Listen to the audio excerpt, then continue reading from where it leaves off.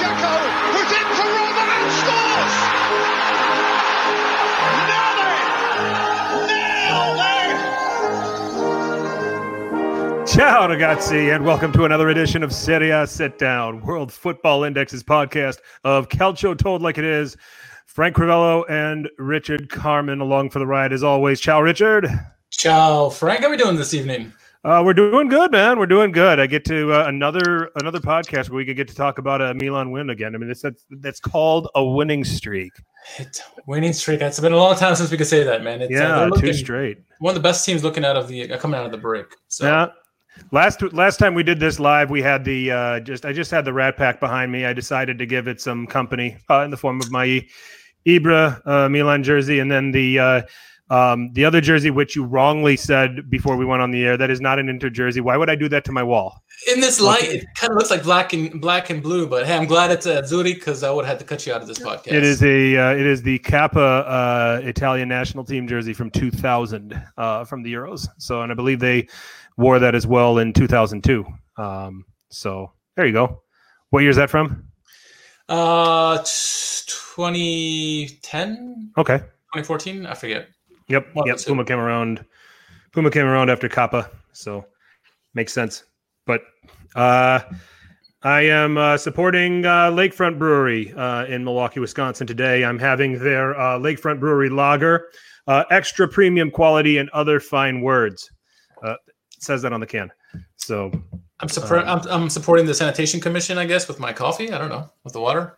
I'm glad you could openly say that and share that with everybody. You've given everyone such a lovely visual tonight. I know. Appreciate that. So here's what we're going to cover. First of all, we're recording this on Tuesday night, and the title contenders were in action today. So we're going to break down their games in depth. And then we are going to batch a crazy match week that took place from Friday through Sunday. 40 goals, Richard. Wow, we're back. The goals are back, huh? Yeah, they are. They definitely are. And we had another 7 today.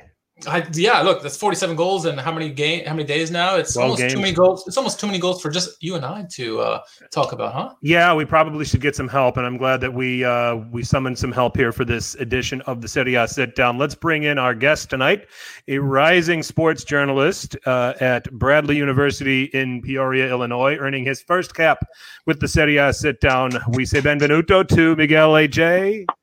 Hi, Miguel. Thank you. Welcome aboard, and why don't we start with how your love affair for Calcio? I see you're wearing the appropriate colors. We could be the Milan Weekly Pod post-game show today if we really wanted to do it. We could. But I think Stevie and Vinny do a good enough job. They're a hard act to follow. I think we'll just cover the whole league tonight. So Miguel, take it away, man. What brought you into Calcio? What brought you into support from Milan, and what got you to following the football on the peninsula? Okay, so it's actually quite a funny story. Growing up, I used to watch football a lot with my family. I can remember 2006 World Cup where Brazil did really good. I can also recall the 2010 World Cup where my native nation, Ghana, almost went to the semifinals, but got knocked out by Uruguay, which would have been, record-breaking history for an African team. But it wasn't until after that World Cup where I was like, oh, I need to find a club to support, because I was watching the World Cup and I was like, soccer isn't just a World Cup. There's leagues, So I had FIFA 10 and I was scrolling through the teams, and something about me just appealed to Italy. So I went to Italy, and this was back then when they had like Catania and Bari in the league. But I came across the badge of Milan and it just caught my eye. The red and black just did something to me. So I picked Milan. That was back then when they had Ronaldinho, Beckham, Pirlo, you name it. That was the dynasty team. So I said to myself, Miguel, you're going to support Milan. And that was it. And then I was there for the Scudetto. And then now we're in the banter era. But through it all, I've been loyal. You got to see a trophy get lifted, though, at least. That's true. Yeah. That's good. That's good. Yeah. So welcome aboard. I won't Richard, I could say something very, very easy here and blame Miguel for maybe being part of the reason why Milan have entered banter era, new fans coming in and jumping on the bandwagon and making it a little hard for that thing to move. And the fact that he's sticking through the banter era says a lot about him and his true allegiance. So, it must have been his faith, the faith that he is a Milanisti. The devotion is much appreciated.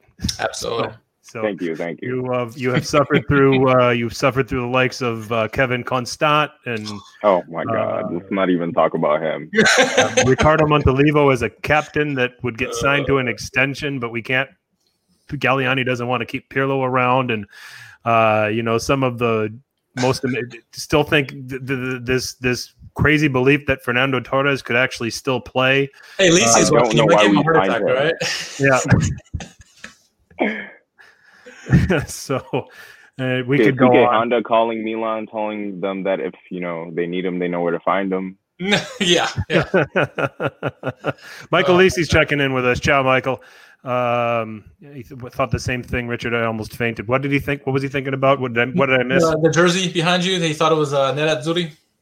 Oh, okay. All right. Nope. It's a 2000 Italy Kappa. It was like kind of the really tight jersey. My body shape, I don't try to wear that anymore. So it's much more attractive on a wall than it is on me. I can promise you that. So.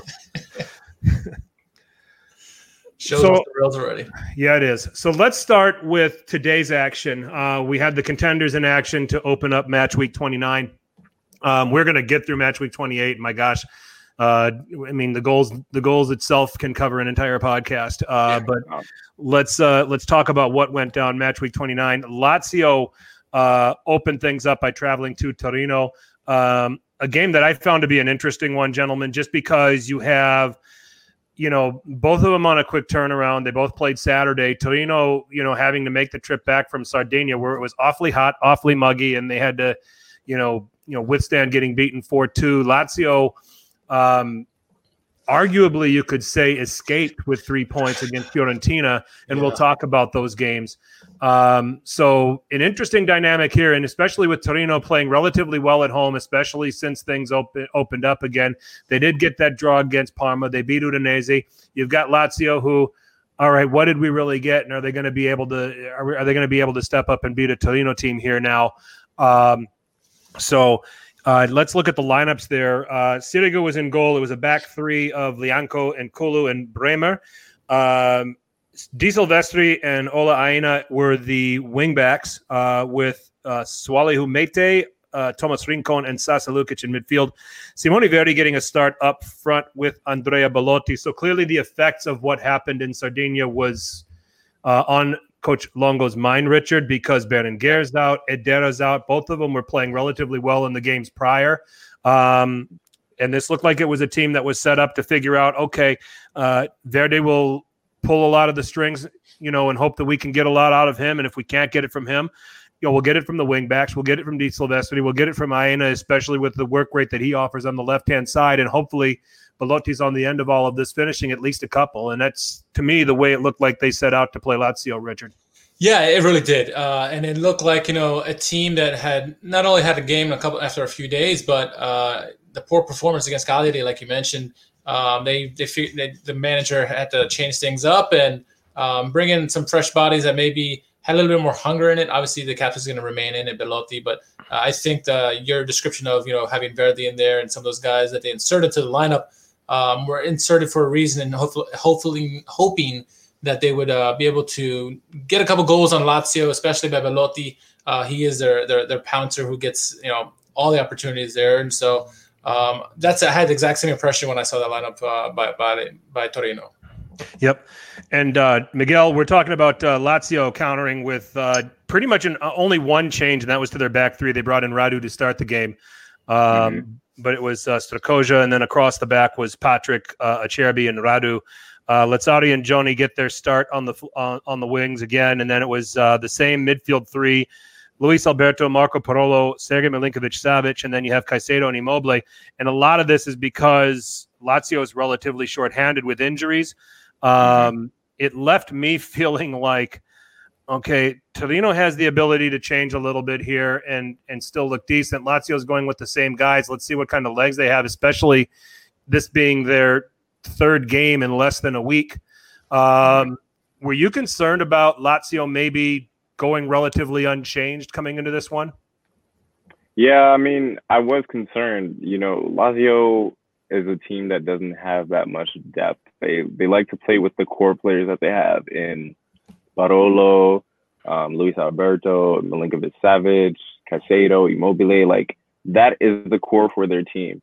As to the injuries, you know, injuries happen. Like, there's nothing you can do about it. But I think that because they don't have that depth, they're being forced to play their star players, and it's coming back to bite them. You know, Caicedo and Immobile both got yellow cards today against Torino, and they'll be suspended against their next game in Milan, which can potentially shift the race for the Scudetto. Was particularly surprising. I would have thought, and I get what Johnny can bring to the table for Lazio. I thought maybe this is one where you played Jordan Lukaku from the start, especially with Di Silvestri on the other side, his ability to come forward and cross. You know, Lukaku's got a little more rangy, a little bit more athletic, and certainly will defend better than Johnny and can deal with that a little bit. And you maybe nullify that with what Torino bring going forward on that flank. But ultimately, you can take your chances on being successful in some of these other areas with the midfield, with the playmaking of Luis Alberto, with what Milinkovic-Savic can do, with what Lazzari can do on the right. So it was it was an interesting one for me that they went relatively unchanged. It would be Torino that would get off to a successful start, not even 5 minutes into the game. And Kolu goes for the acrobatic, and it strikes Immobile's hand. They give a penalty. They give Immobile a yellow. Yeah. Here's my take, and I'll turn it to you guys as far as the actual infraction. Penalty, fine. Yeah, it was a handball. Yellow card, that was harsh. Yeah, I agree. I agree with that too. I think he certainly had the intention of trying to block the shot and get in the way and maybe knock over the attacker, but a yellow is a little bit harsh. I think it's just like, hey, you committed a foul. Oh, by the way, here's a yellow too for your troubles. How'd you feel, Miguel, on that? Yeah, I'd have to agree with you guys. I think that the yellow card was a bit harsh, knowing that Immobile is also on this yellow card streak, which led to his suspension. I feel like some of the yellow cards that were given to some of the Lazio players in today's games were unnecessary. But again, like, sometimes the referee sees things from a certain angle and it looks different. But I don't understand, like, why we have VAR and, the VAR people can't check and be like, hey, ref, that wasn't a yellow card. Like, we don't see any intent in that. They could have easily been like, Immobile's yellow card is revoked, but they didn't do that. So it was harsh. And we do have Michael in the chat, who's our resident referee, so I'd like his input if he is hearing this. I don't think VAR can overturn yellow cards. I think they can overturn. They're there to overturn red cards. But Michael can probably confirm that for me. But yeah, there was an intent there. It hit his hand. If anything, it was going to be awfully difficult for him to try to get it out of the way. But nonetheless, Andrea Belotti makes no mistake. Miguel bags the penalty. I think it goes a long way when you're keeping. I mean, he had a penalty saved against Parma by Sepe. And I think that it says a lot about a manager when he's going to be able to keep his confidence in a star man in that situation and say, hey, I've got faith in you. You'll get this one. Go ahead and take it. And really, I think it's also coupled with the fact that I don't think there's any Verdi might be able to take one, but after that, I wouldn't have a lot of confidence in anybody else out there. What, no Zaza? What's that? Well, Zaza wasn't in the game. Otherwise, I'd have been like, man, you got to let him take it after Belotti missed against Parma. But cool penalty, and Torino's up 1-0, and this probably plays into their strategy for the game. Yeah. So the rest of the first half, guys, I felt like Lazio had the ball more than 53% of the time. Do you? I agree. Yeah, I do I too. totally agree. I think it's a little bit of the eyes playing tricks on you. Maybe Yeah. that it seemed that a lot of the opportunities are going for Lazio, but it also seems like Lazio have been shooting themselves in the foot as of late. They're making things. I was talking to Miguel before the podcast, and I think they're making things a little bit more difficult than they have to, and they're forced to come back in games. They can do it, sure, and that's why maybe they'll get more possession, or at least it looks like there's more possession because they're attacking more, getting more opportunities on net, but. Unnecessarily making it difficult on themselves by going down early in games. We didn't see that early in the season with them, and all of a sudden now they're giving up goals early in games and forcing themselves to come back, with the exception of the Atalanta game. And we thought that, and the Caicedo yellow, we found that to be harsh as well, didn't we? And now we're talking about, as you mentioned, Miguel, Ciro Immobile and Felipe Caicedo will be suspended for the match at home against Milan this weekend. That's a lot to ask. Without both of those guys available up front, you're probably going to have Luis Alberto moving up a little bit, and then partnering with Joaquin Correa. Yeah. Because I'm just trying to get the guy's last name. Hang in there with me. Bobby Adekanye. That's his name. Yeah. He's still out, so that would have been your only other option. So you're going to see a lot of. You're not going to see a real target presence for Lazio, and it's going to, Simone Inzaghi is going to have to get pretty creative with how he's going to be able to navigate through that game against Milan this weekend.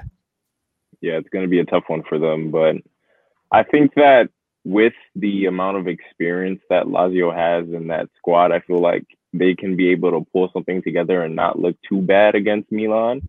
Again, Lazio came into the season just aiming for Champions League, and now they're Scudetto contenders. So I feel like they also play with that mentality, like, hey, like, we're not here to win a Scudetto, but if we can try, we will. My question to you guys: do you think, with the strikers that are out, there's 3 strikers that are out of this game, really leaving one. Do you think Inzaghi at all deviates from his tactics? He loves this formation that he uses. But do you think it's time to actually change something else and maybe have one striker up top and overload that midfield or something? What do you guys think? I don't think so. I mean, he's indebted in that system. Yeah. And I think that I think it would be worse for Lazio if he tries to do something different in terms of a formation. I think he's just going to stick to a 3-5-2 of some sort and just take his chances. With Correa being successful up front and being able to do some things. It's probably going to change how they're going to set up tactically. I could see them allowing Milan to have more of the ball and then see if they can counter off of that. But we'll certainly have to see. So we got some feedback here from Michael here. I think some refs just automatically give a yellow on a hand in the box. It's nowhere in the rules or anything. I don't think there was any intent whatsoever. No yellow in his opinion. As we said, there was no yellow there. I can't think of an instance where a yellow was rescinded. But that doesn't mean it didn't happen. Perhaps if he played for Juve, ... Sing.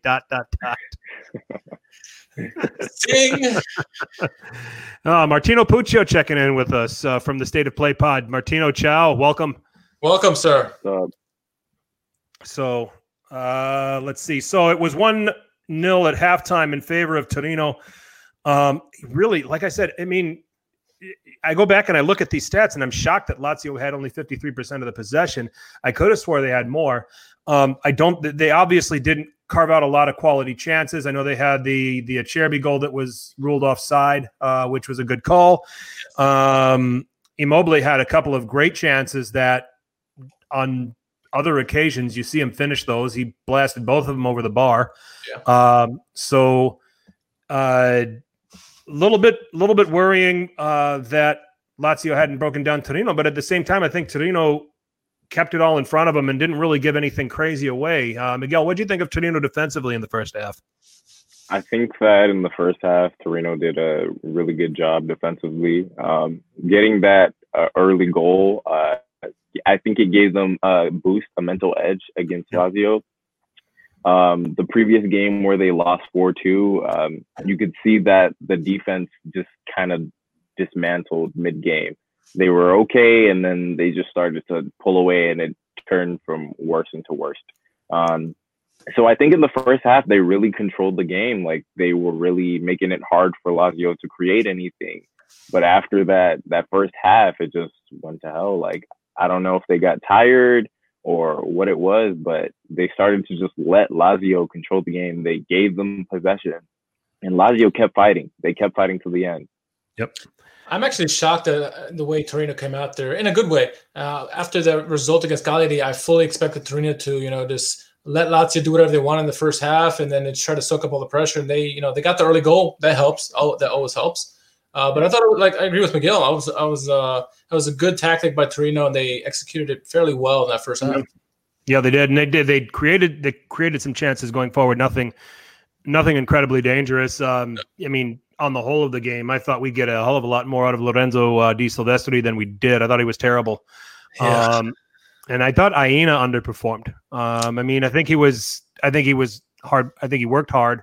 But there wasn't a whole lot of style to what he did. So I thought that Torino had a chance to have an edge in those positions. And it didn't come through for them. Di Silvestri was worse than Aina, in my opinion, in those spots.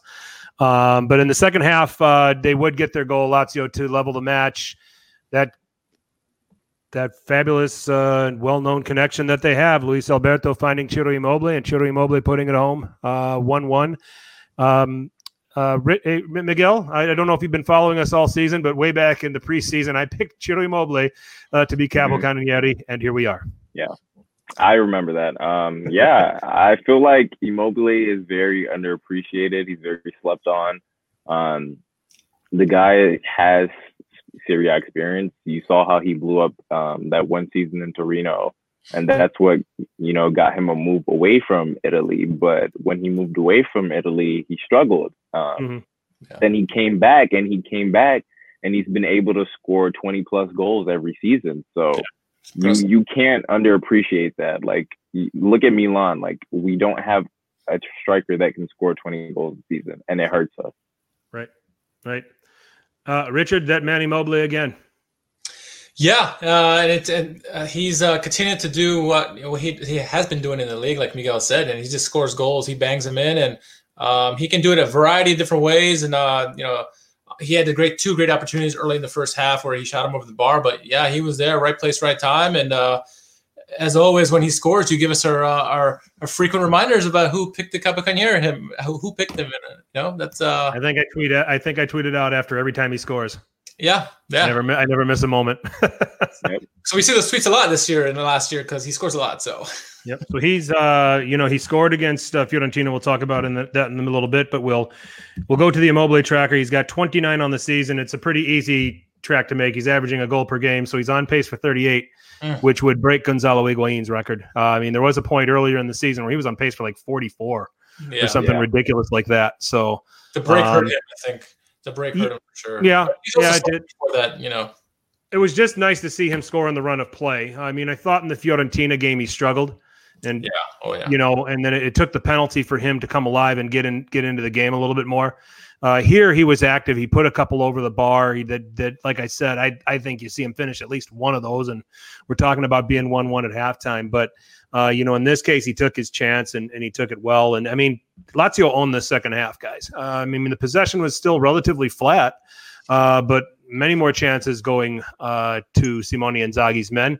And the winner would come from the unlikeliest of sources, Miguel, Marco Parolo.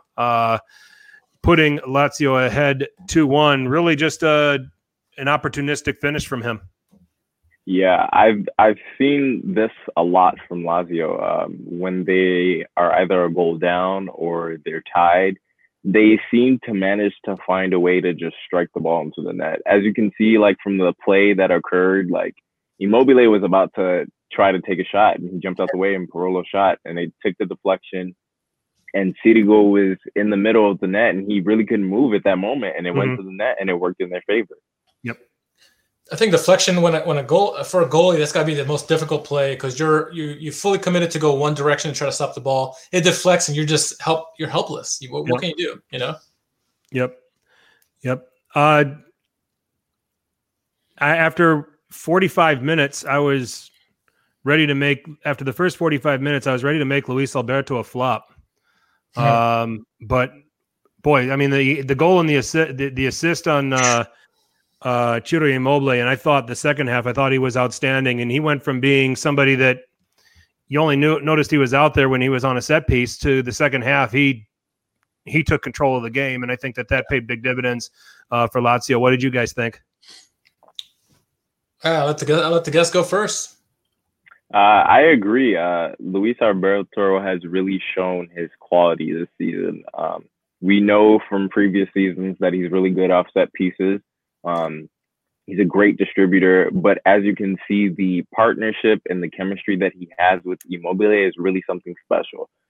If you watch the game, you could see how Immobile would get the ball and he'd pass it immediately to Alberto, and you'd see Immobile sprinting down the wing, getting in the right position, just waiting for a pass. Yeah. And I think that this is like really the beauty of Lazio, because that was not really expected this season. You know, people just thought, oh, it's Lazio, you know, maybe they'll get fifth, maybe they'll get fourth. But they really come out to show that the chemistry that they have within their squad is really what's taking them this far this season. Definitely. The midfield as a whole was very good here, guys. I thought obviously Parolo getting the goal, he came through. I thought Sergei did a very nice job too. I thought it was a very good. I thought he struggled against Fiorentina, but he found a lot more space and operated a lot better in this game. So, you know, those guys came through, and I thought they got a good game out of Manuel Lozati. He's another one that for me struggled against Fiorentina, but came up big. He kept pumping crosses in on the right-hand side, kept getting forward, and was an extra threat. And when you've got somebody operating and doing that on a flank, that makes it, especially in a 3-5-2, that starts giving a little more freedom to guys like Sergei and Luis Alberto in the midfield. Now they can do their thing a little bit. They've got a little more room to work with, because you're able to get that position on that side, and you're able to be a threat with your crosses. And you know, Lozati didn't hit anything, but just the fact that he was there, I think, gave Torino some trouble. You know, on the other side, you know, Belotti getting the goal, and I know our friend Michael Lisi, who's with us, said Belotti's got to get out of there. The time is he's too good for that team. Yeah, I get it. Cairo let him though. You know, last time they tried to leave, they put a tag of like 80 million euros on him. Yeah, he was trying to go to United.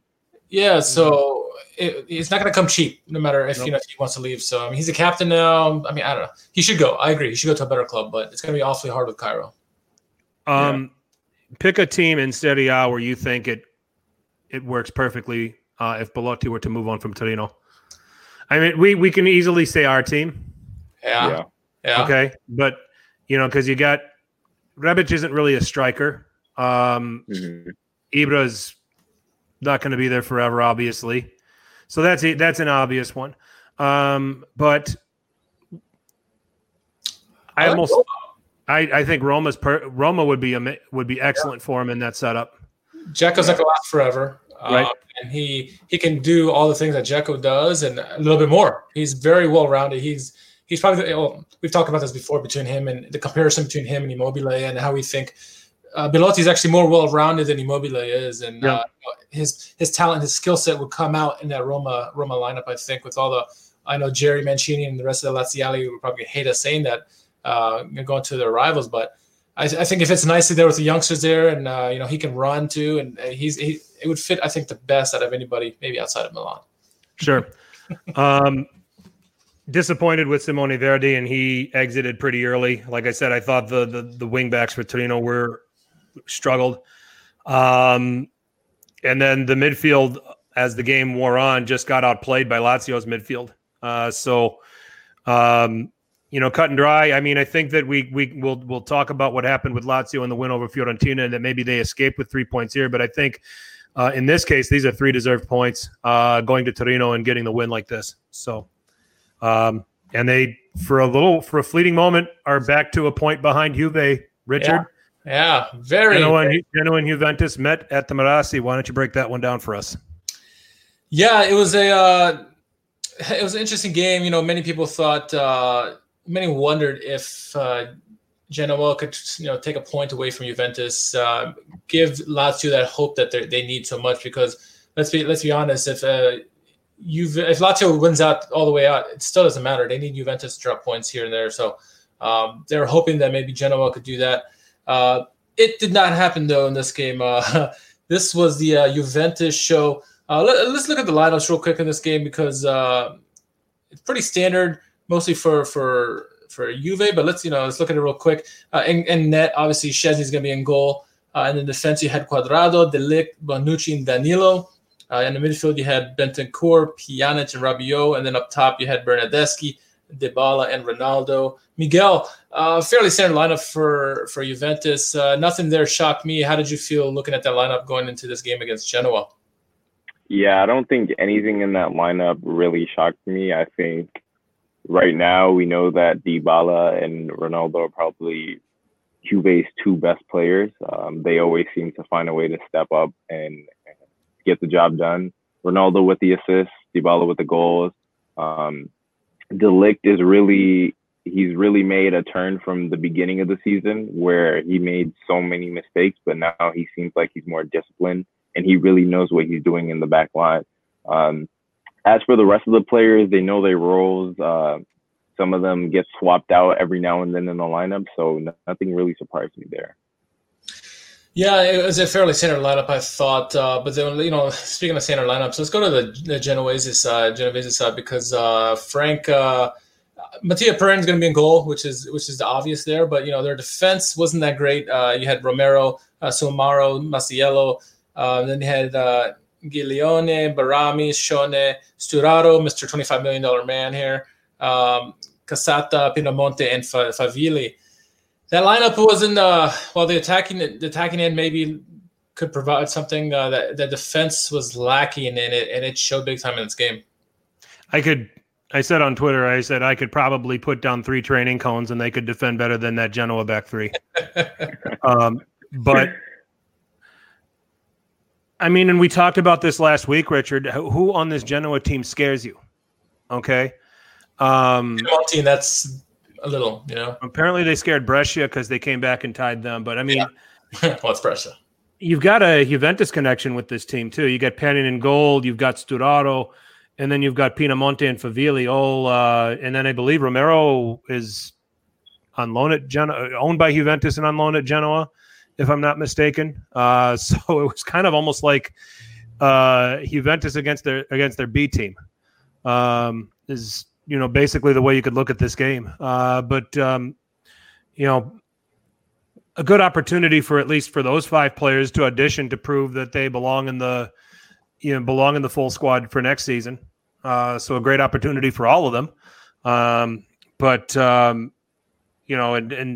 Perin is probably too good. Michael just asked, dare I say Belotti underneath Lukaku if Lautaro moves on? No, don't say it.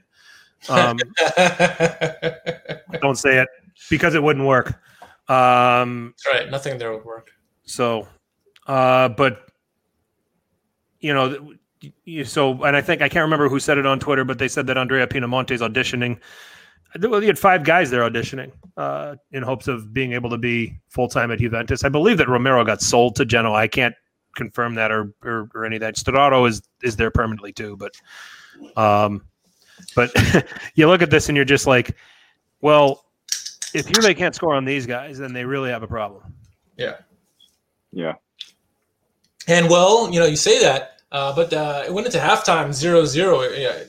Genoa was surprisingly keeping Juve, albeit maybe not all their fault. It's probably more than Juventus missing in Perin, making some saves here and there. But 0-0 into halftime, and it was giving some Laziale hope, some anti-Juve fans hope that maybe a draw would be in the makings of this. To have that little hope and then get it all taken away. What we had here in the second half is just every Juventus player pretty much one-upping themselves. First in the 50th minute, Paulo Dybala with a great goal. Followed that up just 6 minutes later. Cristiano Ronaldo, he says, "Wait, okay, I see what you did. Here's my goal." And then top it all off in the 73rd minute, Douglas Costa with a sensational left-footed shot. Three good goals, gentlemen. It's hard to say that Genoa did get a consolation goal through Pinamonti, but this is all about Juventus. They gave people some hope, just for a half or a little bit over that, but They proved against Genoa that they can score goals when they need to. They can make a statement when they have to. And of those 3 goals, Frank, which of those 3 were your favorites? Oh, I mean, they're all great. I'm going to go with Douglas Costa's goal. I thought the degree of difficulty on that was the bend. I mean, yeah. Dybala, once he got into that space, you knew what the result was going to be. Yeah. It was still, relatively poor defending from Genoa to allow him to get into that space. Masiello is probably the most responsible there. And then on the Ronaldo goal, how much more does the back 3 need to drop off? Right? So I mean, and listen, I'm going to give Ronaldo credit. That was a hell of a finish. Okay, that was a hell of a finish. Of course. But Swamwaro has to know that Masiello is coming over to give him an angle, to give him a supporting angle, and he's got to step up, and he never does, and he allows Ronaldo a chance to prepare the ball and strike it. So you got 2 defenders that, and granted, I don't think they've had a lot of games together, so they're clearly not on the same page. And I thought it was, you got 3 guys back there. If you throw Romero into this mix, and you really can't blame Romero for any of this because nothing happened on his side of that back 3, but you got 3 guys here that maybe on their own, they're all good individually, but as a unit, they're poor. And, does my tune change about Juventus's struggles in attack after scoring 4 against Lecce and scoring 3 against Genoa? Well, they scored 4 against Milan scored 4 against Lecce, 11v11. Okay. Yeah. Juve scored 4. Lecce had to get down to 10 men before Juve started scoring. And it took Lecce making an awful mistake playing out of the back to get the scoring started. So you got to kind of start breaking down where some of this stuff is going on. Genoa, this is goals third game back, and this is goals 7, 8, and 9 that they've given up since coming back. And honestly, there would have been a lot more goals for Juventus if it wasn't for Mattia Perin. He had 6 saves in this game alone. Yeah. He was a big reason why this game wasn't 10-0. Juventus, put shot after shot, and he just came up big for them, and they still lost 3-0. He's probably the only guy you can't blame on that team for playing poor. Right. Every other player, especially that defense, they were horrific. Yeah, they were. I thought Pinamonti obviously took his chance really well. Yeah. And I thought Scherner was okay, but he's another guy that you left Ajax for that. You just scratch your head. So he has to be getting – Preziosi has to be giving him a lot of money that we don't know about. Yeah. Promising him Pitania pasta, You get if you want all the wine you want if you come here. Oh, my. Well, that game ended 3-1, and Juventus cemented their 4-point lead, continued 4-point lead over Lazio in this one. And I know many people are starting to wonder if the Scudetto race is over. I don't think so.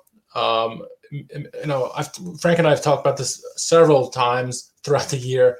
Miguel, I'm wondering, what are your thoughts about the Scudetto race? Do you think that it is over with the 4-point lead? Do you think Lazio still has an opportunity? Do you think maybe Inter or Atalanta have an outside chance? What are your thoughts on the whole Scudetto thing? I really think that the Scudetto race is not over, and I really think it won't be over until the last match day. Given the conditions that the players are playing in, it's very hot. It's summer now. Players have to deal with rotation because they're playing every 3 days. So you're trying to avoid injuries and whatnot. Yeah. And then you also have to think about teams who have bounced back from this break. For example, Milan. Yeah. Milan before the break, they were up in the air. You were confused. Like, you didn't know what to expect. Milan after the break, they look like they know what they're doing and they're trying to make a statement. Same thing with Napoli. Napoli before the break were in shambles, and Gattuso has managed to fix it and bring them back to a Napoli side that wants to compete, and they won the Coppa Italia. Yeah. Lazio's running is relatively softer. Mm-hmm. That's why I give them a chance. You know what the other thing is, for all those people who are saying this race is over, Juve still have to play Atalanta and Lazio. That's right. 6 gap possible that could get closed down really quick. So that's the reason why we're not going to say it's over, because anything can happen. We see that Atalanta can score on anybody apparently. They both get Milan. Juve also finishes at home against Roma, and Lazio finishes against Napoli. So it's interesting that on their last match days, they each have a tricky opponent to play. Yeah. But I think I looked at Lazio's running and I saw Brescia, I saw Lecce, I saw some of the teams at the bottom. They both have to play Sassuolo yet, who are a charity right now defensively. Fun part is they can score a lot of goals too, so they get interesting. I've been telling friends now. I said, look, if you don't have a dog in the hunt and you want to watch, I mean, you can watch Atalanta, but I'm telling you, you might not know who they are. You might not be able to point it out on a map, but watch a Sassuolo game. Yeah. You're going to be entertained. They average 4 goals a game. Yeah, they're fun bad. They give up bad too, but that's crazy. There are fun bad team. They're so bad, but they're so fun. Plus they got the fourth sub. They're really fun to watch. And it's there's very few teams that have a front three as good as they do. Obviously Atalanta and a couple of the big time clubs, but they're fun to watch. And the passing that De Zerbi has, the game, the style that De Zerbi has in playing is just it's hard not to watch them. Lazio has to win that game at Juventus. Has to. Because what you're looking at right now is it's a 4-point gap and there's 9 games left, and you have to figure. And Lazio does have an easier run in, but they have to be 5 points better than Juve from here on out. I don't know how they do that without beating them at the J. They can't. In my opinion, they can't drop points here on out. Right. And have to hope that Juve drop not only to them but also to Atalanta and maybe somebody else. Who knows? But they can't afford any more mistakes. That Atalanta game that they blew could haunt them the Scudetto at the end. I think we have a race, but I think it's awfully hard for Lazio to overcome that gap. Yeah. With so few games. But then to Miguel's point which is excellent. We're playing in much different conditions now. There's rotations. There's teams playing every 3 days. There's just different set of circumstances in a much different environment than what we are normally accustomed to dealing with. So. So yeah. What do you think? Do we still have a title race? Those of you listening, go to @CitySitDown on Twitter or Instagram. Is the title race still on? Can Lazio close this gap, or is Juventus going to lift this trophy for a 9th straight time? Mr. Bob Lex is chiming in saying can't see Lazio doing it, unfortunately. So it's going to be a tough ask, that's for sure. So, but that is what happened today with the title contenders to kick off match week 29. Let's do a rewind back to match week 28. We got a lot of goals to cover, guys. Yes, we do. Yeah. All right.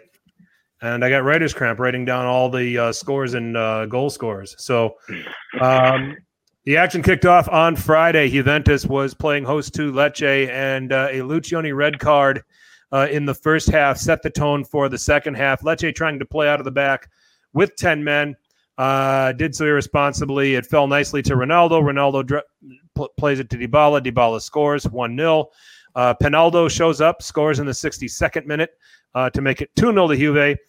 Gonzalo Higuain coming on as a substitute. Great moment for him to score in the 83rd minute, all he's going through off the pitch. And Matthias de Ligt in the 85th, wrapping it up for the old lady. I'm going to get through the scores, and we'll talk about all of them after here, guys. Brescia hosting Genoa. A bit of a relegation 6-pointer, although we think Brescia's down. But they weren't going down without a fight. Donnarumma scoring in the 10th minute, followed by a goal by Semprini in the 13th minute. Genoa would claw back on a couple of penalties. Iago Falque in the 38th and Andrea Pinamonti in the 70th. The game that was on ESPN here in the States is the one that would probably catch your attention on Saturday. Cagliari 4, Torino 2, Nahitan Nandez with a goal of the week candidate in the 12th minute. Giovanni Simeone in the 17th, that it was originally not called. They went to VAR and reviewed it. You guys saw that goal. I think they got it. I think VAR got that one right. Did you? Yeah, they got it right. That put Cagliari ahead 2-0. They'd make it 3-0 just after halftime. The Ninja getting on the board, Raja Nainggolan, in the 46th minute. Torino would pull a couple back, first through Bremer off of a set piece in the 60th minute, and then Andrea Bellotti with a goal of the week candidate in the 65th. A João Pedro penalty just 4 minutes after that would put this out of reach. Finally, on Saturday, it was Lazio 2, Fiorentina 1. Frank Ribéry, goal of the week candidate. Ribéry was excellent in this game. Pity they had to take him out. 25th minute, and that put Fiorentina ahead until the 67th minute, where an incident where Felipe Caicedo is brought down in the penalty area by the goalkeeper, Dubravsky, apparently that giving Lazio a penalty. Immobile would convert that and score. That would be his 28th goal. We already talked about his 29th. 1-1. Quick sidebar, gentlemen. A lot of back and forth about whether or not that was a penalty. I thought it was, actually. I thought there was just enough contact from Dragowski to give that. What did you guys think? Well, for me, it was difficult. Caicedo's my boy, so I'm going to usually trust him anything he does. Mm-hmm. And I did when I initially saw it live. I said, oh, that's a penalty there, no doubt about it. I started watching replays, and the more I watched the replays, the more I said, you know what? I don't think Dragowski – I think they ran into each other. I think Dragowski pulled his leg back, and there was contact as you would get in football, and I didn't think it was deserving of a penalty. Initially, like I said, I thought it was, but once I saw the replays over and over again, I got convinced that I thought it was a bad penalty, and definitely fortunate for Lazio. Okay, Miguel? Yeah, I'd have to agree with Richard. I thought that it was a penalty initially, and again, started watching the replays. And yeah, you can see like there's contact, but it also seems like Caicedo also goes down to the floor a little too easily. Yeah. So it does look like it's not a penalty, but the penalty was given, and Lazio benefit from it. Yep. Yeah. And Luis Alberto would get the winner in the 82nd to give Lazio a key 2-1 win. Richard, you want to take the rest? Yeah. We'll go to a game that's near and dear to all of us, at least all of us here on this podcast tonight. Milan hosting Roma. And, it was a game that was always going to be a difficult game, a tight game. Two squads very similar in form and quality on the pitch. I thought before the game that, based on Milan's form, that they had a really good opportunity to win this game if they continue playing that way. But, this game had all the makings of a draw. And it seemed like it was, for the longest time, that it was going to be like that. It went to halftime 0-0. Many wondered. Rebic is fairly quiet in the game. He had some opportunities here and there, but both squads really were canceling each other out. And it looked like I remember during the game on Twitter, we were talking back and forth, and it seemed like this two teams in the training session really, not really caring about anything. But Milan decided to wake up in the 74th minute. The man in form, 8 goals in the last 9 games now. Ante Rebic, he scores a goal, gives Milan the lead, and that was the lead that they would not relinquish. Hakan Çalhanoğlu in the 89th, I guess it was. He gets a penalty to make it 2-0, but really it was Ante Rebic getting a goal, getting another goal for Milan. They get the win 2-0 at Roma. Big 3 points for them to catch up to Roma. Unfortunately for them, Napoli played against Spal. Napoli is a team that's ahead of Milan in the current standings for the fight for Europa League. And so early on, Dries Mertens gets a goal in the 4th minute, a beautiful chip shot over the keeper. But the referee blows his whistle, says offsides. They go to VAR, and I think VAR got it right once again. A good goal for Dries Mertens. They go 1-0 there. And then in the 46th, in maybe 20 minutes later after that, the guy who's going to be at Napoli next season, Andrea Petagna, he equalizes, makes it 1-1. He gets a nice pass, and I don't remember who gave him the assist, but beautiful pass to him, and he caught it in stride. Low corner, past Meret, made it 1-1. Made it interesting. Went to halftime by that score.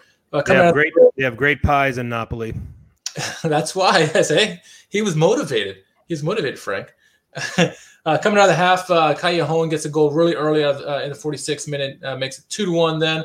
And then to cap things off, Amin Younes, shortly after getting subbed on, he gets the goal in the 76th minute or so, makes it 3-1, a very good victory for Napoli. Napoli inch closer to Roma and continue their gap between them and Milan in that fight for the last European spot. They're actually aiming for the fifth spot at this moment, but 3-1 for Napoli. Moving on to Sampdoria and Bologna.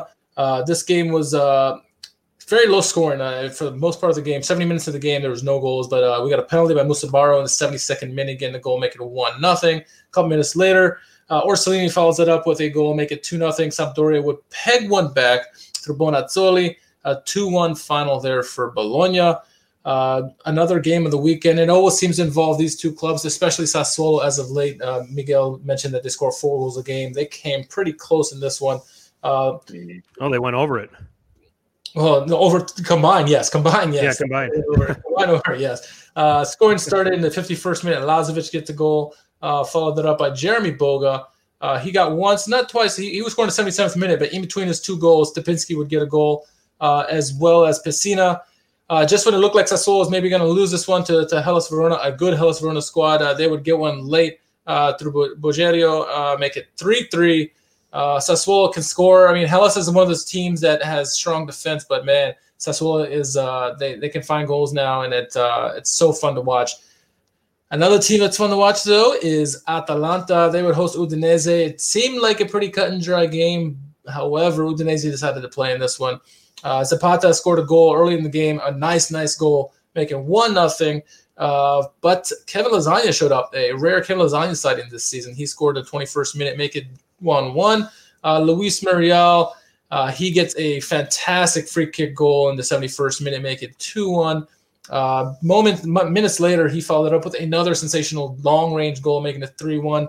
Lasagna would get a consolation goal, another one to make it 3-2, but Atalanta come away with victors once again. And then a big matchup, a game I thought was going to be a trap matchup. I told Old Endristi that I said, don't look ahead to Atalanta, who's next week. Parma is a good squad, and Parma gave it to him early on. Gervinho, who abused Candreva all game long, he got a goal early in the 15th minute. Parma had the lead for the longest amount of time. It wasn't until late Inter struggled to get any kind of good opportunities in this game, but in the 84th minute, De Vrij off a header. It was a header to a header. Latura off the corner, heads it to De Vrij. De Vrij heads it back into the net, makes it 1-1. And then the defense continued to hurt Parma late in the game. Great play by Moses. One-on-one with the defender. He gets a looping pass over the top to a wide-open Bastoni. I mean, no one within 10 feet of him, including the goalie. Easy back-to goal for Bastoni. 2-1 Inter win. That would wrap up all the games of the weekend. Yeah, gosh, that Bastoni goal was just so stupid. It was. I mean, it was, and I'm not doing this to hate Inter. Bob Lex, goals aplenty. Yeah, very much so. Okay, so Moses has the ball kind of in the corner of the penalty area. There's 2 Parma players there. And for whatever reason, they both drop off and give him room to cross. And then what's worse, nobody picks up Bastoni on the back end. I mean, it was just neglected defending on the part of Parma. Just in that space of those 4 minutes, and it had nothing to do with Kucha getting the red card and being down to 10 men. You still had the numbers back there. Yeah. You got to organize it and sort it out. It was just a shame to see that happen because I thought up until then, Parma carried out their game plan perfectly. I thought, I anticipated, yeah, absolutely. I anticipated Gervinho was going to go nuts in this game because with Skriniar out of there, you're trying to figure it out with the back 3. You're going to play Candreva at wing back instead of somebody who might be a little bit more sturdy defensively. I was like, this is just screaming for Gervinho to do something crazy, and it happened.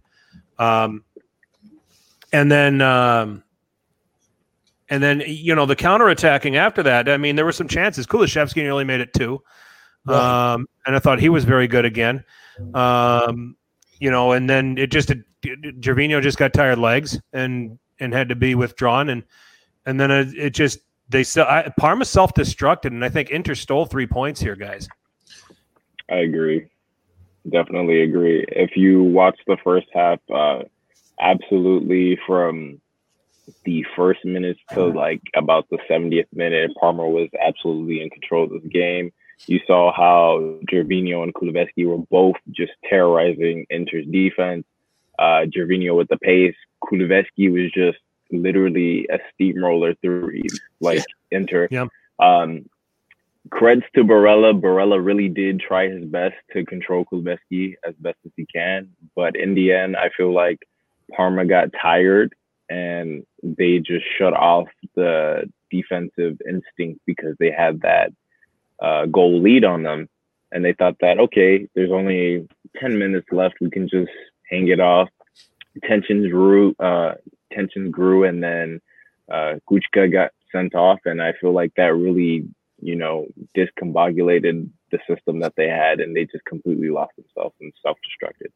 And he's one of the leaders on the team too. So having one of your leaders go off the pitch like that, I can see how it can disorient the whole team and cause them to implode like they did. But the way they imploded, Frank, it was just mind-boggling. To leave Bastoni that wide open, to allow the smallest man on the pitch to get a header off a corner kick, and then De Vrij is going to put it away when he gets that opportunity. But it was just not pretty by Parma at the end, and Inter get away with one. They do. And it's a case of and here's the other thing. In the case of Parma, where the hell did they find these guys? Castro DeMarco. I mean, that guy was good. I mean, he was solid. He had things solid back there. And he got a yellow. Diversa takes him out in the 77th minute because he's on a yellow. And it just might be a fear playing in. And they bring in this Vasco Regini, who I've never heard of. But, I mean, if you've got a guy that's got things under control back there and he doesn't have Lukaku in his back pocket or Lautaro in his back pocket or anything like that, but he keeps him in front of him and doesn't let him have anything easy throughout the entire match, and he's on a yellow. I'd rather stick with the hot hand and hope he doesn't get a second yellow than bring in somebody else totally cold that has to work his way into the game and deal with Lautaro and Lukaku. I thought that was another tactical flaw on the part of Diversa, in my opinion. I mean, this kid came in here. I'm assuming he's a kid. I thought he was outstanding back there. I thought he was solid. You would have thought that he would have been. You should have given him faith enough that he would have been professional enough that once he picked up the yellow, he would be smart enough not to back off a little bit and not get that yellow. Now, if he was playing reckless and out of control and begging for that second yellow, then I see you take him off. But if he's doing fine and he's doing a great job, leave him in there. Yeah. Unless he is injured or something like that, or begging for a second yellow, there's no reason you should take him out. I think it was only his 10th appearance with Parma since joining. He came on a free last year, and I can't remember where exactly he came from. But, why take out a guy who has been able to keep it all together for your – and then what happens? Set piece, he's not in the game. Get guys out of the game that were kind of helping in that area. They score. And then just, Kuchka says something about the referee's mother and gets sent off. And then 3 minutes later, they score again. I mean, this was all self-destruction. And I think Diversa has as much responsibility for this as anybody on the pitch. So that's where I would take that. Napoli, they're winning. I mean, it's not Saudi ball anymore, but now they're winning things. As we said last week, winning the Coppa Italia. Confidence. Yeah. It's oozing out of them. They're playing with a ton of confidence, and Gattuso has this the way he wants it now, too. Thoughts on Napoli, Miguel? I think Napoli, they really have made the turnaround this season. I think that little mutiny that was going on was really harming the way that they played. They weren't a cohesive unit. They were playing their own game. They wanted to play to make themselves look as best as they can. But at the end of the day, when you look at soccer, it's a team sport. Everybody has to hold everybody accountable. You got to defend, and the strikers have to score. The keepers have to make saves. You have to be cautious and not get a red card, And I think bringing in Gattuso brought that stability to them. Gattuso came in and was like, hey, you're going to work under my system. You're going to work the way that I want you to work, or you're not going to play. That's right. And some of these players, they think they're superstars, and they think that, you know, because they play for Napoli and they have these huge contracts, like they're not excused. But Gattuso came in like a judge, and he's been pounding the gavel, and he's like, hey, if you don't work hard in training, you don't want to respect me, you don't want to do what I'm asking you to do, you're not going to play. And now I feel like the players have that fear in them that, hey, if I don't do my job, the boss isn't going to let me play, and I don't want that. So now they're working as a cohesive unit. You saw that they won Coppa Italia. You see that they're winning games, and you can see that they have this winning mentality and confidence brimming in them now. Yep. There's something about Gattuso that, you know, he emits that, you know, that discipline and fear in you, because you're not going to talk back. One, there's never going to be mutiny against Gattuso because he'd probably kill them all before that ever happened. Very true. Yeah, you know, but he probably sits in that locker room and says, "You guys are shit. I've played with and played against guys 10 times better than you guys. You can't hold their jocks. You guys are nothing. You listen to what I say. If you want to win, listen to what I say. We'll play. We'll get through this. I'll get you where you need to go." I mean, the guys would have to respect him because, I mean, you do not mess with Gattuso. I'm sorry. No, you don't. It shows. I mean, the team is disciplined. They're playing awesome now. This is fantastic that, you know, the Napoli won the Coppa Italia, and now they're playing so well, and they're surging up the table now. Yep. Very much agree. Let's talk about our team. Why not? We waited long enough. We tried to make sure that this wasn't slanted toward the red and black. I thought this is exactly, you know what? Do we have Kiara on loan? We need to sign him. Yes, And if we have do, the obligation to buy. Fucking buy him already. Yeah. Because that is the perfect – he has shown that he is the ideal perfect partner to Romagnoli in that center of that defense. Absolutely. Yeah. Even with a bum knee. Got it done out there. Or a bum right back. Yeah. Yeah, absolutely crazy. Yeah. So for me, it's, you know, and we'll talk about it because our guest is a Milan supporter, so we want to make sure that we give them the coverage, you know, beyond what Richard and I give them week after week. But, you know, we would talk about some of these other options. Musacchio, he's not available for the rest of the season anyway, but he's a bull in a china shop. He's a card waiting to happen. The right back position is not sorted out, and lots of talk about Denzel Dumfries coming over from PSV. He's been linked on multiple occasions as being the guy that could possibly come in and step in. I'd like to see it, but I think that, you know, like anybody coming over from another league, there's going to be an adaptation period. People shouldn't expect immediate success right off the bat. It's few and far between when it happens with transfers coming in from other leagues, especially the Eredivisie, which is a whole totally different style of football being played out there. I mean, we're getting a lot of goals now in Serie A, okay, but there's still a lot of the old world tactics being played, you know, and there's still a lot of the tactical rigidity. It just so happens more goals are being scored. And I think that there's a combination of that. One, you got teams that are playing more attacking football like your Lazios, Atalantas, and Sassuolos.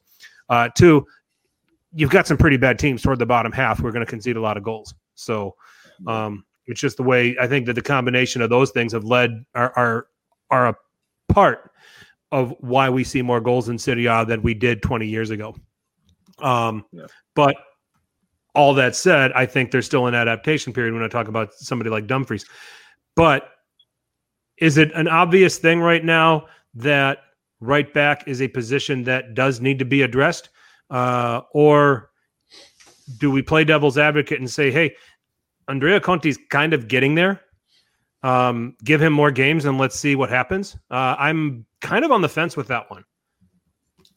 Miguel, I'll let you have it. Yeah, I'd agree. I think I'm 50-50 on it. It seems like Andrea Conti never really got a chance. He got his chance, and he got injured. He got his chance again, then he got injured again. And it seems like this season he showed glimpses in games where he's like, yo, this guy's really solid. Like, we see why we paid for him. Yep. But then he's inconsistent because he hasn't really had so much playing time.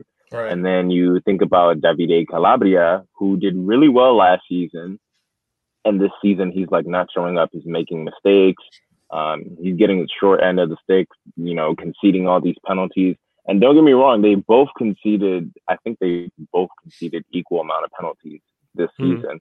But you can see that when Conte is really alert and aware and he's doing everything correctly, that he is a bit better than Calabria. So I don't know, especially with how management is going on. We know that Pioli is not going to stay. So we don't know if Rangnick is going to be like, yeah, I'll give Conte a chance, or he wants, Dumfries to come in and change the whole system. Yeah, I'm kind of the same boat too. And the one thing that needs to happen is somebody get Conte a snack or something to eat, man. He is too small. He needs to bulk up. I mean, put him in the weight room or something. I think that will solve a lot of issues. But I think I'm agree with you guys. I think Conte, let him stay in there. He's starting to get more game time in them. I think he brings more offensively right now than Calabria does. He's had some really nice assists lately, especially that one against the one to Rafael Leao recently. So against Lecce. Yeah, he's playing a lot better. And I think, you got the back four outside of, the goalie locked up, right? Assuming you're going to sell him. Kiar, Romagnoli, awesome partnership right now. Teo Hernandez, it goes without saying, he's locked up there. So, Conte's starting to get it now. I think, with the rumors that Benacer may go to like a Man City or something, maybe focus on the midfield or maybe the attacking. Rebic is not a striker. He's really a second striker or coming off the wing. Right now he's doing nicely in place of Ibra, but that's not a place that he's comfortable with, I think. And if you maybe get a striker and or someone in the midfield to partner with Kessie, because Kessie's playing really well right now. He had that great side volley that led to the Rebic goal.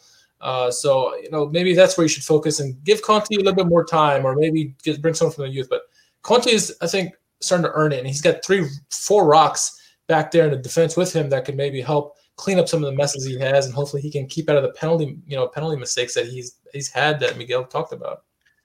It brings me to the midfield then, since you kind of alluded to it by talking about Kessie. We're talking about Ismael Benacer and Frank Kessie. On the one, a couple of weeks ago, I heard people like PSG and Manchester City be willing to come in and offer $50 million for Ismael Benacer, and at the time I said, you know what? As much as I like Benacer and as much as I like him, how he's grown into this team, $50 million is a lot of jack, and you can do some pretty good things with that. And I'd be ready to, I'd go, but I'm ready to see those. I'd like to see a little more money out of that transfer fee if you want to prize him from Milan. I think that right now you have got a very nasty double pivot in front of that back four between Benacer and Kessie. I think they complement each other perfectly. Yeah, they understand each other so well right now. And I think that a lot of this is because, and we have said this multiple times before we went into the break, I think in terms of Frank Kessie, I think that what Pioli has done an excellent job of with him, he has simplified Kessie's role. When he was in Gattuso's 4-3-3, he was asked to do a lot. He was not only box to box, he was asked to get into the penalty area and be part of the attack and finish and things like that. And that was putting a lot on his plate. Now it's simplified for him, where under Pioli, he's the ball winner in the midfield. He's doing some dirty work, and he's just passing it off to some of the other guys who can be the playmakers. Dare I say, a poor man's Gattuso, because that's what Gattuso did when he was in Milan in the heyday. He tackled, won the ball, and gave it to Pirlo, gave it to Seedorf, gave it to Cafu, gave it to Kaká, and said, "Here, you do something with it." Kessie is not being asked to overcomplicate things anymore, and things have gotten simplified. Benacer is a technician. He can be a ball winner. He can be a little bit reckless. I think his tackling has gotten a lot better. I've seen a lot of guys on Milan Twitter, Martino and Michael, who have been in the chat, have all alluded to it, saying his tackling has gotten much better. Yeah. But he also can pick the pass too, and help the team keep the ball and play with some composure. So I think that this is the double pivot, and I want to retract what I said about the $50 million for Benacer. Yeah, I agree. I think when the reports of the 50 million bids were coming in, I was like, yeah, 50 million would be sweet. It'd be double what we paid for him. But you really think about it, this is Benacer's first season with Milan. And if you look at the progress he's made from when he first started at Milan to now, he's made such a huge impact and such a huge difference that if you were to sell him right now, you'd be selling him and you don't know his full potential, Yep. So 50 million would be nice right now, but it wouldn't be his worth. like his future worth is probably more than that. So why sell him now? Sure. I definitely agree with that. And Frank, to your point about simplifying things for Kessie, I think the same thing could be said about Romagnoli. He had too much on his plate as well, not only being captain, but trying to do everything in the defense. You bring in Simon Kjaer, and he just all of a sudden he takes all the pressure away from Romagnoli. He can just focus on what he has to do, and he's played so much better. This is the best we've seen Romagnoli play in a long time, and obviously it helped to have a competent partner. But I think bringing in Kjaer has also helped simplify Romagnoli's game. So I think both Romagnoli and Kessie have benefited by simplifying their games and not trying to do too much. Just let what got them there, continue to work and benefit the team. Those two players have benefited the most, I think, under Pioli this season for sure. Sure. I want to discuss 3 players now from Milan, and I want to get you can answer my question and then just give me your opinions about him. I'll start with Hakan Çalhanoğlu, who has now had 2 good games. And this is a guy that could, especially with the Milan Twitter, undergo a hell of a lot of scrutiny. So I'll ask about that. Let me get to the 3 players. But in terms of Hakan Çalhanoğlu, what I want you to answer for me is, has he turned it around? Do you have a little more faith in him, or are you waiting for your other shoe to drop with him? Jack Bonaventura, who it sounds like they're not going to renew him after this season. Is it time to just say, okay, hey, it's been great, but we've got this Brazilian kid. We need to give him a run out, Paquetá. And then finally, Alexis Salamakers, because this was his best performance in a Milan shirt, and some of the stuff I saw from him at Anderlecht led me to believe that he could be this good. So let's take on these 3 guys. I'll give you my thoughts on all 3 of them after I hear from you guys. And Richard, you go first. Çalhanoğlu, Bonaventura, Salamakers. I was always on the up on Çalhanoğlu. I mean, he's had some bad games. He has, and I think he has gotten better. This last game, he was the most active and caused the most disruption to the Roma defense. I thought in the game overall. He has played very consistently, and I'm not waiting for the shoe to drop. I think he has turned it around. It helps that the team is playing better, right? Once the team starts playing better, everyone's going to start playing better, and I think that's what's going to happen with the Çalhanoğlu. Hopefully, get some more accuracy on his set piece abilities, but he's causing chaos with his shots. He's doing the right things. He's working hard, putting the balls on target this time instead of shooting them wide or over. So I think that's going a long way. No, I'm drawing a brain fart. Who are the other 2 players again? Salamakers. Well, Bonaventura and Salamakers. Well, I'll go to Salamakers first. Salamakers, I thought this is definitely his best game by far. And I don't know if you guys noticed it, but there's a relationship between him and Çalhanoğlu that's a really there's like a friendship there, like a bromance there. And they're finding each other on the pitch, and they're really working well together. And I think that's going to only benefit and not only get his confidence up, but also benefit Salamakers and get an opportunity to play more on the pitch and do some good things for Milan, get some good assists. He looked very, very good in this game. And then Bonaventura, I've been screaming for Paquetá for the longest time. He's been very inconsistent. He's caused a lot of turnovers and not doing very well, but I think he still needs that opportunity. Bonaventura, as much as we love him, he's been a stalwart. He's been the one guy we could depend on during the banter era. Maybe his eyes are set with Atalanta, wherever his move is next, and he's getting older now. I mean, he still can he can still do the job for a few minutes of the game, come down as a sub, but for a full 90 or get him on for 75, I don't know if he has it. And I think it's the opportunity to get Paquetá a run. He did. I thought Paquetá had a decent game. Him and Salamakers coming in there did some good things. They had opportunities for shots. Maybe the shot selection or the shots that Paquetá is getting could do better, right? The one shot he had with his right foot, while it was close on the keeper, he could have done a lot better. I thought that could have been a much harder shot, but overall, give him a chance. So I'm things are looking up with Milan, especially the way the team is playing now. Those 3 guys, I think, can benefit a lot. Okay, Miguel. Yeah, as to Çalhanoğlu, I remember him at Hannover 96. I remember him at Bayer Leverkusen. He really showed his quality as an attacking midfielder. And that's why when Hakan came to Milan fans were a bit excited because they knew what he was capable of. They know he's capable of picking out people on the attack and creating opportunities. They know he's good at set pieces. he was just a well-rounded midfielder. And when he came to Milan, we didn't see any of that. We saw the poor side of him. We saw him miss sitters, poor crosses. It looked like he didn't really know what he was doing. But the last 2 games, he's been really shining. And I hope that it's not just a phase where it's just 2 games, but I really hope that he continues like this. I feel like with him, the problem was lack of confidence. Think about it. He came in and he was under a coach. The coach got fired. Another coach comes in. Coach brings a little bit of stability. And then coach gets fired again. And then the summer, Gianpaolo comes in. Everybody's terrible. Don't get me wrong. Hakan did score a couple of goals for us during that period.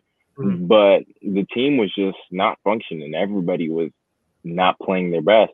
And I think that now that Pioli has come in and brought in that stability, he's really brought out, the best qualities in each of these players. So I'm really hoping that Hakan can continue what he's doing.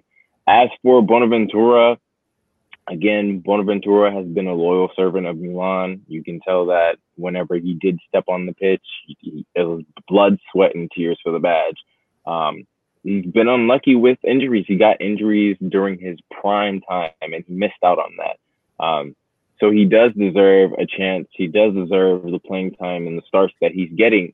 But we got to call a spade a spade. At this point, it's not good enough. And especially in the position that we are in the table, we're sitting in 7th. We're trying to climb up the table. Maybe we can overtake Roma. Maybe we can overtake Napoli. So having that one player who is lacking the quality that you need to win games, it can come back and bite us. And we all love Bonaventura. We wish him the best. And I feel like that's also part of the reason why Milan are not renewing his contract. They're like, hey, you've been a great service for us for the past couple of years, but you're injury prone. You're not in the shape that you were when we first bought you. And we're really trying to turn things around because we're tired of being a banter team. We're tired of being non-top 4 in Serie A. As for Salamakers, I think that when he came in originally, he wasn't given a chance. But I also feel like Pioli was like, we're going to toy with you in training and practice sessions. And when it's your time to shine, it's your time to shine. And I think that's what happened against Roma. He came on in the 56th minute, got his playing time. You saw him putting in crosses. You saw him using his pace down the wings. Yeah. And that is exactly what we need. And now you think about it, it's like, okay, we have Salamakers. He can come in and replace Castillejo, who's been doing a great job. Absolutely. So I think Salamakers really can make an impact. And if he stays, it'll be good. As to Richard said, it does look like him and Çalhanoğlu have a bromance. Yep. If you saw after Çalhanoğlu scored, he did hug Salamakers and they exchanged some words. So it looks good. Yep. My takes on all of these. Çalhanoğlu, I am waiting for the other shoe to drop. I'm sorry, guys, because I've seen it so many times. I've seen him let me down so many times. I mean, he's got an abundance of talent. But the dud could come at a very awful time. And if when it comes to finally possibly getting to that point where 6 could be realized and we're depending on him to come through and pull the strings for us and he doesn't do it, and just I'm envisioning that and it worries me. But I'm encouraged by what I have seen in the last couple of games. No doubt about it. Bonaventura, I think it's time to have the toy taken away from him. I mean, you're not renewing him at the end of the season. I think it's time for Paquetá. I mean, I think if you really want to get saucy, you can play Leao further up with Rebic and get into a 4-4-2. But, and this is probably going to be the most polarizing guy when it comes to Milan Twitter, I think, because he's so adored. And he worked very hard for this team during a very difficult period. And that he's not going to be around to maybe see a new project and see the ascendancy. But I mean, at the same time, he's into his 30s now. How much longer do you want to keep him around? And does he want to continue does he want to stay around to just be a fringe player too? So I think it's time for more of Paquetá. And as for Salamakers, this is a guy that I was very encouraged by from, the time that they made the decision to bring him over from Anderlecht. I didn't know anything about him. I started taking in some clips of him and said, the kid could be useful. And I think that this was the game here against Roma where he came on in his cameo where he finally made use of his talents. He doesn't have a deceptive first touch, but he knows how to create space for himself with the ball and get away from defenders to be able to take the next step. And I think he does that extremely well. And then he can set a cross, he can set a shot, he can set a pass, and things like that. I think that he reads things, he can read defenders, relatively well. I'm not saying that he's, Xavi 2.0 or anybody like that. Don't get me wrong, but he's got some instincts that if the rest of his game can pick up, we might have something pretty damn promising in the form of this kid. So, so we'll have to see. Finally, Gazidis. I like the direction this is going. Fired Boban. Boban kind of did that to himself. Yeah. Maldini is not going to stay after this is all done. Which that we have to probably stop tugging at our heartstrings on this and realize that this is a business. Okay, the club needs to be run. Okay, and while it would have been great to have somebody from the past, an iconic name like Maldini, in some role helping see Milan get its resurgence, if that's not going to get us there, then those are the decisions that just have to be made. And I had this when I had Phil Shane on here. We had Phil Shane on here a couple of months ago. We had that conversation. We said Gazidis is a CEO. He's had the experience with his time at Arsenal. He is a backroom guy that'll know how to get this put together. And I like the moves that he's making to get this team, whether it's ready for Rangnick or at this point, it's not going to be a continuation of Pioli. But it seems like he is tailoring this team. He's not necessarily watering it down. What happened before Young Hung Lee took over, you saw Berlusconi and Galliani water Milan down. Oh, yeah. And Montella dragged that team to sixth. One of the best coaching jobs I've ever seen. Because that team had no business finishing sixth. But to get into the Europa League, this is not a watering down that Gazidis is doing, but this is a weeding out to try to create something that Rangnick can take and move forward with. That's what I at least is seeing. Milan Weekly Pod, and I believe that's Steve saying Rag as the D's, Maldini DT, and Pioli as coach is what we will see. So Rangnick is the director. Is that what you're trying to say, Steve? I'm assuming it's Steve. I think it would be that's a difficult decision for me because especially Pioli, gets them into Europa League. He's done a fantastic job with with the whole squad, and then now you're going to bring in Rangnick to change it up. We've done that already with Gattuso, who was 1 point away from Champions League last season, and we got rid of him. That'll be another difficult transition, though it may be the right decision, right transition. Getting rid of Pioli now, while you're bringing in Rangnick, could have a disastrous results, at least in the onset. But I don't know. Maybe Pioli stays on as coach. Yeah, that's what I mean. Keep Pioli. I think Rangnick's definitely a backroom guy. He's the guy who can develop a team. I don't like him as a manager, from what I've seen in the past. And Pioli would be just as good as Rangnick. He wouldn't be worse. So why not keep Pioli? He's actually got already a year under his belt. The team's already responding, obviously now. So keep him in there. Yep. Buy him some time till he gets the manager he wants. Yeah. But Miguel, the thing that concerns me about Pioli, and we have seen this, he's got a track record. Lazio gets him to the Champions League, and then the next season burns out. Inter gets him on a nice run. Next season burns out. Fiorentina goes through an awful situation with their captain Davide Astori passing away, guiding them through that and getting them to a respectable finish, and then the following season flames out. That is the thing that you have to worry about with Pioli. He only seems to get so far in these roles. Yeah. Yeah. It is a bit worrying when you do look at Pioli's past track record. He seems to know how to ignite a team for a season, and then it just goes into shambles. You think about how he did it with Lazio, got them to the Champions League and fired out. The Fiorentina situation was a lot different, a lot more complicated, and I think that he handled that excellently. Same thing with Milan, coming into Milan that was unmotivated. They didn't know what they were doing, and now they look motivated. They look hungry. They look like they know what they're doing. That's kind of the thing.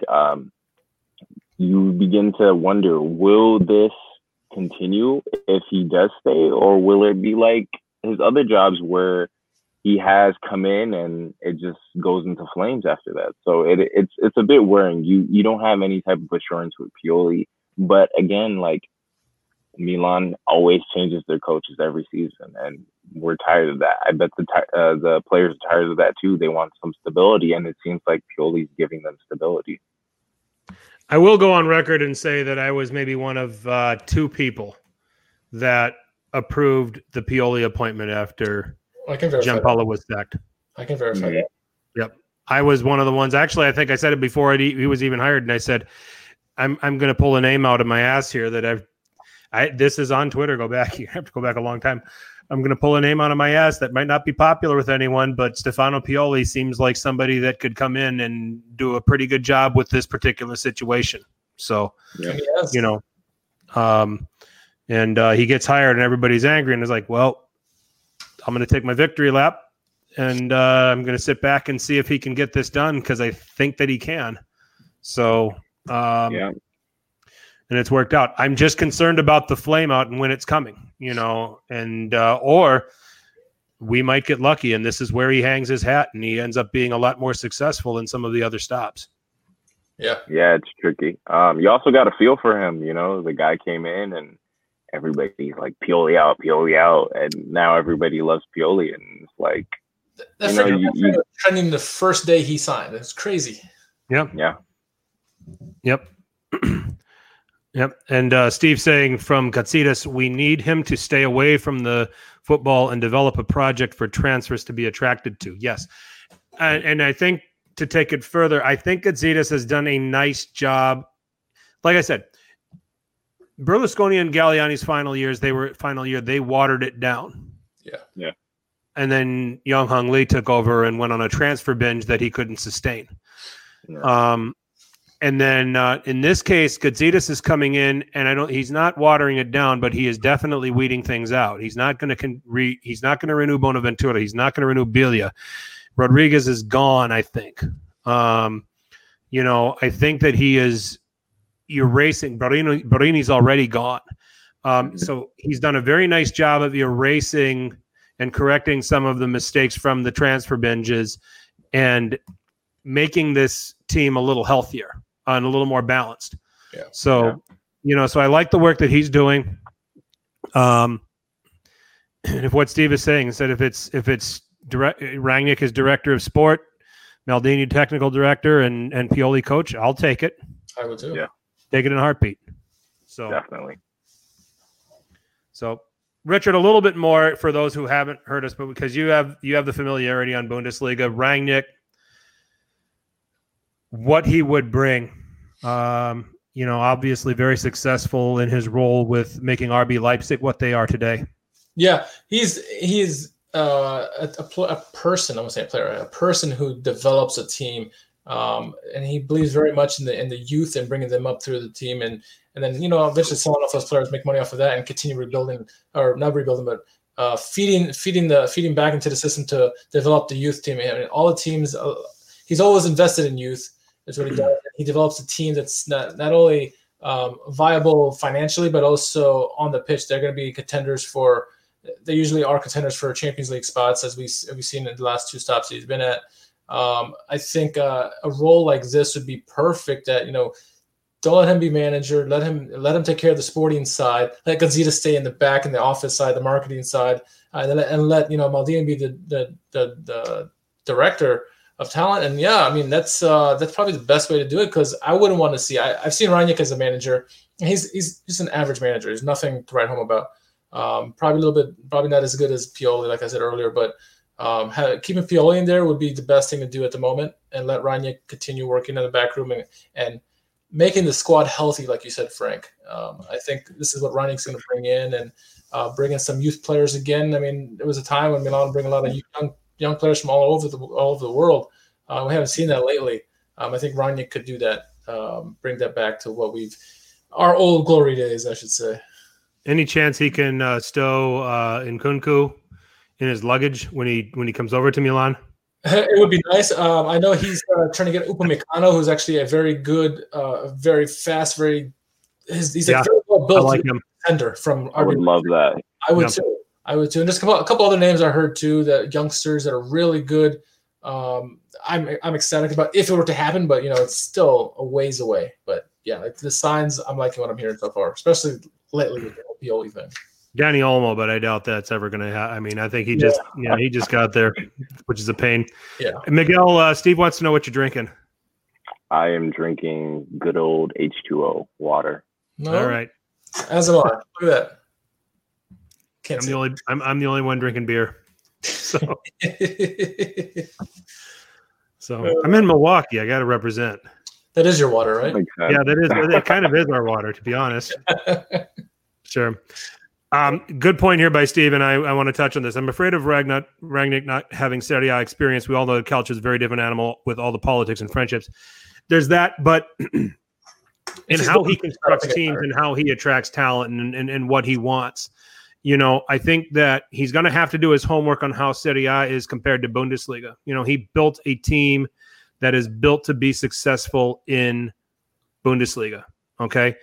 Can he adapt? And I made these comments. I think I was talking with Lacey about this a while back.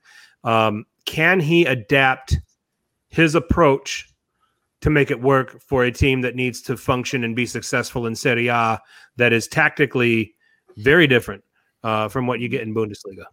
So very good point. And I think he could. I think especially if he's not the manager, he can focus more on that, and I think he can do that. Excellent. Goals of the week, but let's stick with the ones from match week 28. I know that Juve scored 3 beauties today, but we'll save that for a match week 29 pod or something like that. So, Richard, what did you have from match week 28? The 2 Muriel goals. I like those a lot. I'm trying to think of some. The Mertens chip shot. Trying to think what else was the ones that I really liked. The one for me, the goal of the week was Frank Ribéry. I mean, undressing the Lazio defense and then putting it in the back of the net. I mean, that's goal of the week for me. Okay, I'm with you. The two Muriel goals, the Mertens chip, Nandez's goal to open it for Cagliari, and then the Ribéry goal for me. So, Miguel, I would have to say Nandez's goal. That was just beautiful. And then I'd have to go with Gervinho putting Candreva on skates. That was a really good one. And I think I'm going to go with Luis Alberto's goal against Fiorentina. That just showed you the amount of emotion and passion that Lazio have for their team. Mm-hmm. Okay. Awesome. Well, I think we'll put a bow on this edition of Serie A Sit Down, guys. And this is when we shameless plug. Miguel, we're going to start with you as our guest. Fire away with what you're working on and where our listeners can follow you. Well, today I did upload my recap of Roma versus Milan. You can find me on YouTube at Milano Miguel. My Twitter is at MiguelAJ29. I'm also going to be working on posting articles for MLS Multiplex. When MLS starts up again, I'll be focused on Chicago Fire and LAFC. So look out for those articles on my Twitter, and that's what really I'm working on. Richard, you're an awful lot happier these days because you don't have to worry about Schalke anymore. That's all done. I don't know if the David Wagner experience carries on after that calamity, but what else do you want to shamelessly plug? I want to give a shout out to everyone's dear friend, Uncle Sharma. You can find him on Twitter. It is at RSHARMZZ. I was a guest on his YouTube today. We talked week 1 of the return of Calcio. We talked a little Inter and Brescia coming up this weekend. It's really good. Make sure you give him a follow on both YouTube and Twitter. It's a good follow. And then, you can find me pretty much anywhere, R_KHARMAN, and obviously our YouTube page. Excellent. You can follow me at FTC_21. Serie A Sit Down. We have our own channel on Apple Podcasts and SoundCloud. We can be found on Stitcher, Spotify, and now iHeartRadio, and everywhere else podcasts are played. You can find Serie A Sit Down. You're on our YouTube page right now. If for those of you that are watching, please drop a like. Please subscribe. We'll continue to pump out more content. We'll extract clips from this podcast for little bits that we can throw at everybody here on the Twitter machine here throughout the week. So do check that out. We're also on Facebook. Check us out there. We're all over the place. What's that? iHeartRadio. iHeartRadio. I already said that. I know. Just gotta repeat it out there. So I was paying attention to. You're checking my work. We can talk about how you said. We can talk about you checking my work. We can talk about how you said. Cowboys, you guys. About how you said Callejon scored in the 46th minute. He scored in the 36th. Let's see what else. You said that Atalanta was hosting Udinese. They were away. And you said that. Big gun. Christ, what else did you say? I wanted to call you out on this after the podcast, but since you wanted to, If Serie A is not for you, you can always watch Bundesliga. Yeah. The next thing I want to hear from you. Well, if you don't like Serie A, and if you don't like Serie A, you can go to worldfootballindex.com. There's so many podcasts covering so many different leagues. Please do. After listening to us for over an hour and a half, you probably don't like Serie A anymore. We have that effect on people. So check out worldfootballindex.com. Plenty of other articles and content, podcasts, among other things for you to check out. So, Miguel, thanks a lot. Great job. Thank you, sir. Congratulations. Thank you for having me. Congratulations on your first cap. I have a feeling that second cap won't be too far away. Okay, I'll be down. Excellent stuff. Richard, as always, it's a blast. Thank you. For Richard, I'm Frank. For Miguel, I'm Frank. And make sure you're telling your paisans about us. Ciao.